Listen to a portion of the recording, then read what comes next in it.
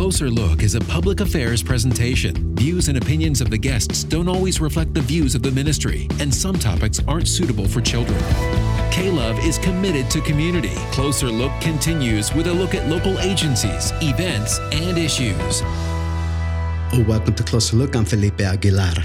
If you have little ones near the radio, you may want to move them away from the radio or lower the volume because we are going to be touching on a sensitive topic.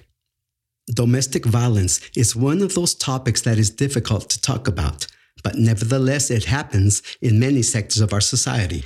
Joining me to give us some insight into this issue is Coralie Leon, director of Casa Julia, and she's going to be telling us about the impact on victims and family members alike. Coralie, thank you so much for joining us tonight here on Closer Look. Thank you for the invitation. I'm grateful to be here with you all. Let's start with how much of a concern is domestic violence in our communities?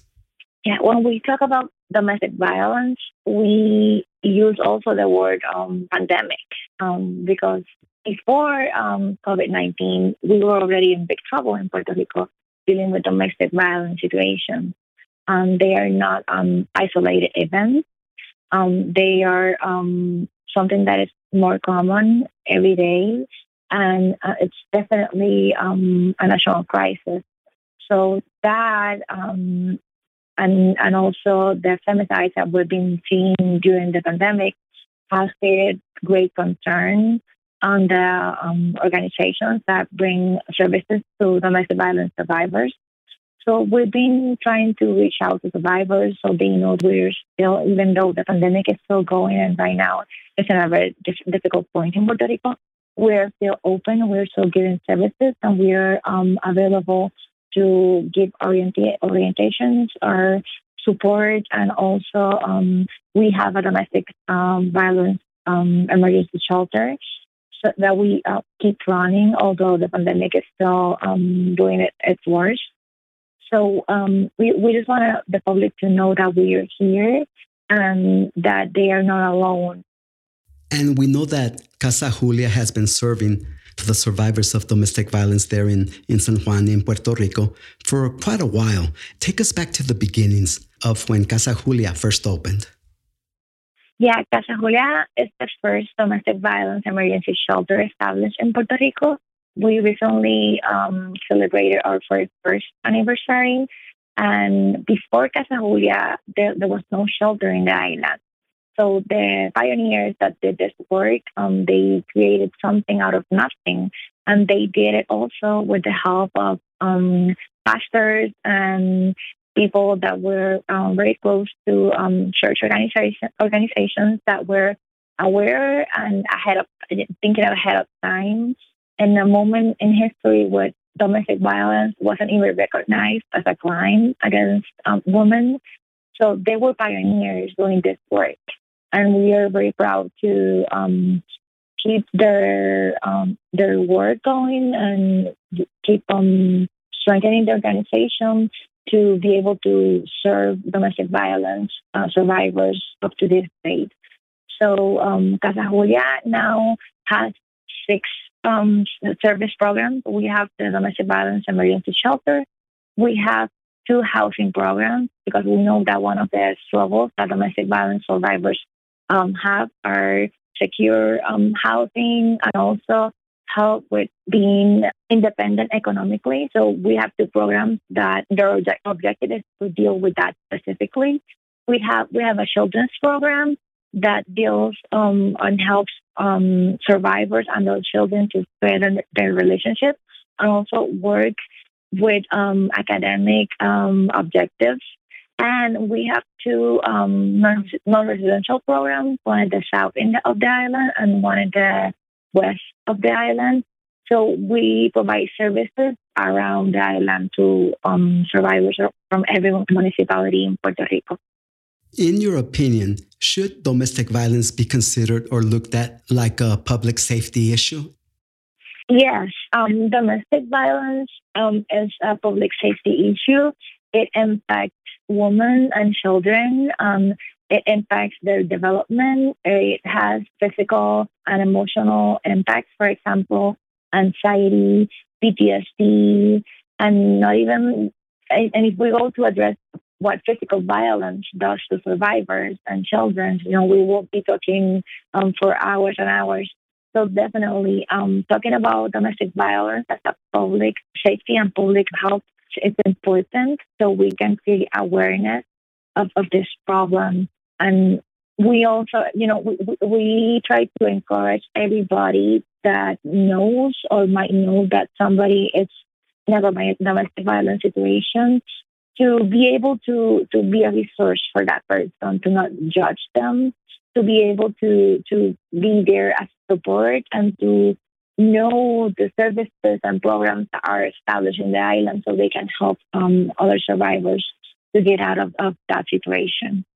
If you just joined us, this is Closer Look. I'm Felipe Aguilar. I'm speaking with Coralie Leon, director of Casa Julia here in Puerto Rico. She's given us some insight into domestic violence, its impact on survivors and family members.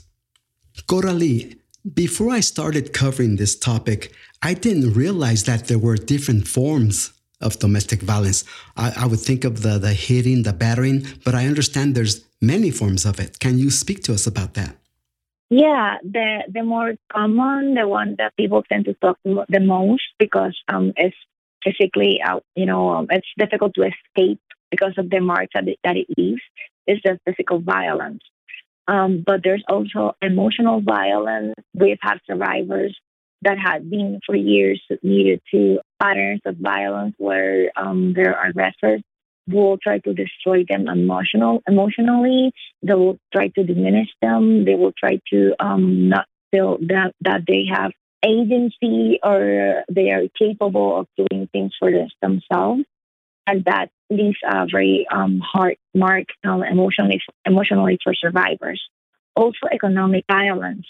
We have survivors that had to struggle, for example, because there are aggressors or perpetrators will take control of the salaries that they will generate by doing certain kinds of work, or they will not let them work.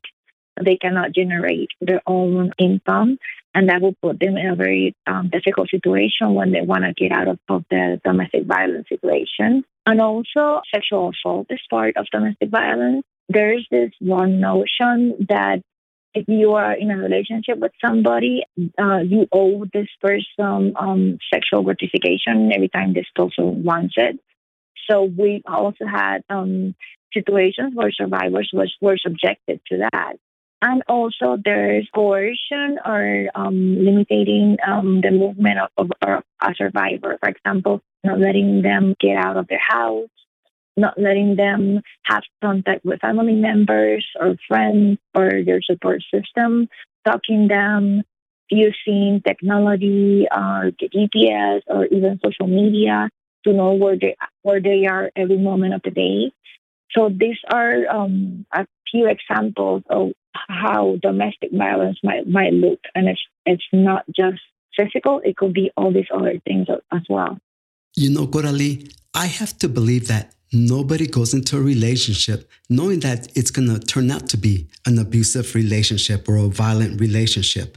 Are there predictors that we can look for, red flags, if you will, that we may be stepping into a potentially violent situation? Yeah, I've been doing for a few years. I did work with youth, and we will have these conversations about red flags in relationship and how to identify that something might be going wrong.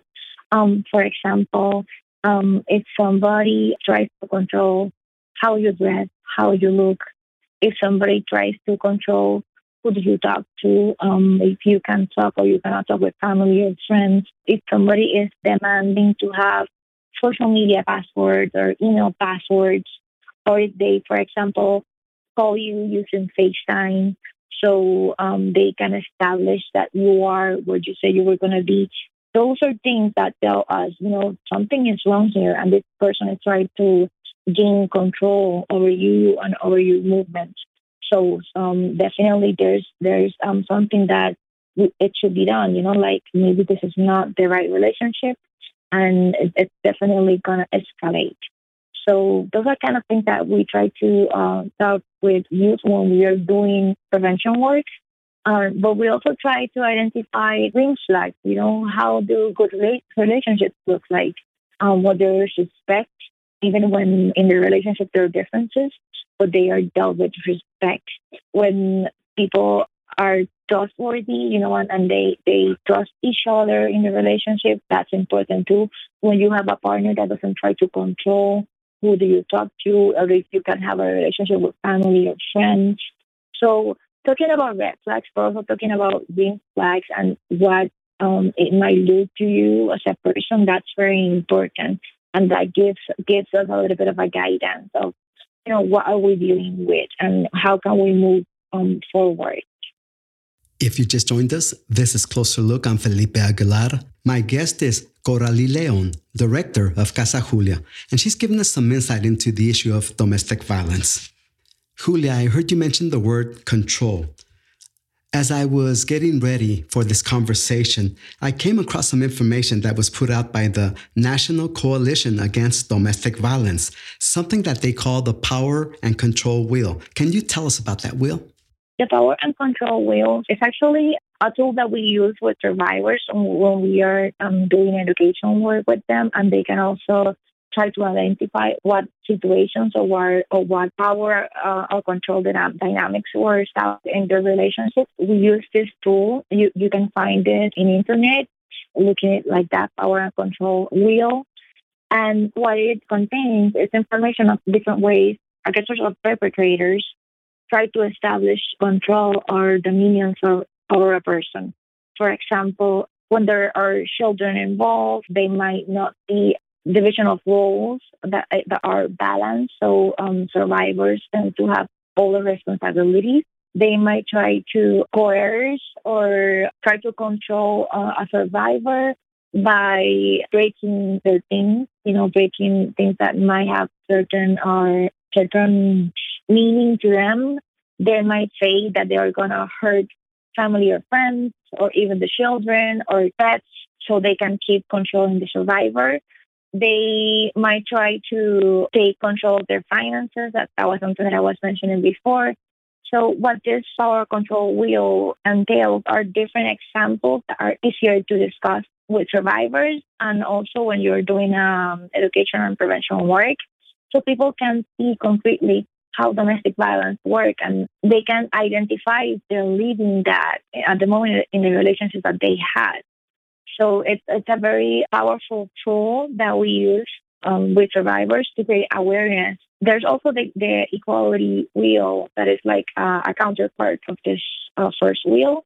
And what it entails, it's how a healthy relationship should look, what conducts or ways of relate to the other person we are supposed to incorporate, like trusting the person, trying to, even in disagreement, to respect each other and trying to look for the middle ground, not hurting each other emotionally, not calling names, things like that.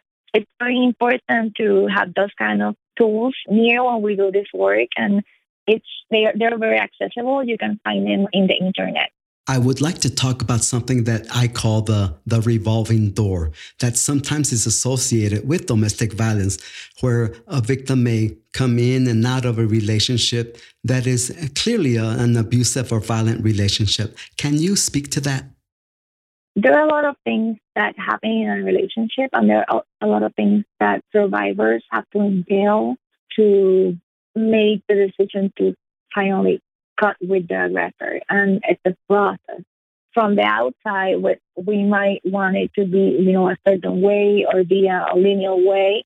But the thing is that survivors are impacted and are affected emotionally, but they also have these other challenges that they confront when they try to cut a domestic violence relationship. For example, if there are kids involved, a lot of the time, family around this relationship, they try to pressure survivors to go back to the aggressor because they have this, wrong notion that breaking this relationship might affect the children. But what studies are saying is that children are better off, if there's a domestic violence situation going on, children are better off if parents break the relationship because it's not healthy for them, and they are also suffering the violence. So there's these social pressures that go on. There might be family pressure that go on. There might be economic pressure that is going on as well. And survivors have to deal with that. And they have to, take the decisions that they think are best for them in that moment. So we try to focus not in judging when or why survivors decide to, break the cycle or if they go back. Our aim is to tell survivors, we're here. We're not going to judge you. And, whenever you need us, we're going to still be here for you. That's our main message. No matter what happens, no matter what your decision in the present and what moves you to that decision, as an organization that tries to be accessible for survivors, what we can say is that we are definitely not going to judge your choice. Can you give us an idea of what's a good way to approach a friend, a family member, if we suspect that he or she may be in an abusive relationship without being confrontational or judgmental? Yeah, I'm glad you asked that. One of the things that I always tell people that call us asking, how can we help? First of all, don't judge, don't question their decisions, respect their autonomy, but be there, be present, help them in a way. For example, if people that are a support group for a survivor or family or friends, if they can educate themselves and if they can have resources accessible. For example, here in Puerto Rico, there are different hotlines. So having those numbers accessible, even calling those numbers and saying, I'm going through this. I have a friend or a family member that is a domestic violence survivor, and I don't know how to navigate the situation. We're happy to help. We're happy to orient you and help you, give you strategies to accompany the survivor. Also, helping them, for example, if the survivor is ready to get out of the domestic violence relationship situation, they might need to do a planning, security planning. They might need to move things that, for example, IDs or maybe money or clothing for the children or for themselves. And they might need to put that in a secure place. Well, as a person that wants to help, maybe you can volunteer and tell them, I can keep those things for you. And once you're ready, you just tell me and I will bring them to you. So there are different ways that we can help survivors in this context. But one of them, like the first one, the most important is not judging, not questioning, because nobody likes or wants to be in a domestic violence relationship. Nobody likes to live in that kind of situation. So for us, the most important thing is that they feel supported, survivors feel supported, so they can make their own decisions and they can start thinking and start dreaming about their life without violence. It really sounds like Casa Julia is doing a lot to help survivors of domestic violence. And with that in mind, what's the best way for me or others in the community to learn more about Casa Julia and how we can get involved? We are very active in social media. Because of the pandemic, we moved all our educational prevention programming to social media. So people can find us in Facebook, Twitter, and Instagram. We have educational events two times a month where we discuss different topics related to gender violence. For example, this month on the 27th, we're going to be talking about the history of the 25th of November and the history of the Mirabal sisters. So you can tune in and check our social media. We always are sharing information for survivors, but also for people that want to help survivors. And also, we have our own hotline. People can call 787-723-3500. It's a 24/7 hotline. Survivors can call, or also people, even professionals or family, friends. that want to help, I want to get involved, they can call this line and we will be happy to answer and tell them a little bit more about how they can help us. Coralie, I want to thank you again for taking time to talk to us tonight. Yeah, thank you for this space. That was Coralie Leon, Director of Casa Julia. To learn more about Casa Julia, visit them online at casajulia.org. That's casajulia.org. Or you can email us at closerlook@klove.com. That's closerlook@klove.com. For Closer Look, I'm Felipe Aguilar. This has been K-Love Closer Look. Find us online at klove.com.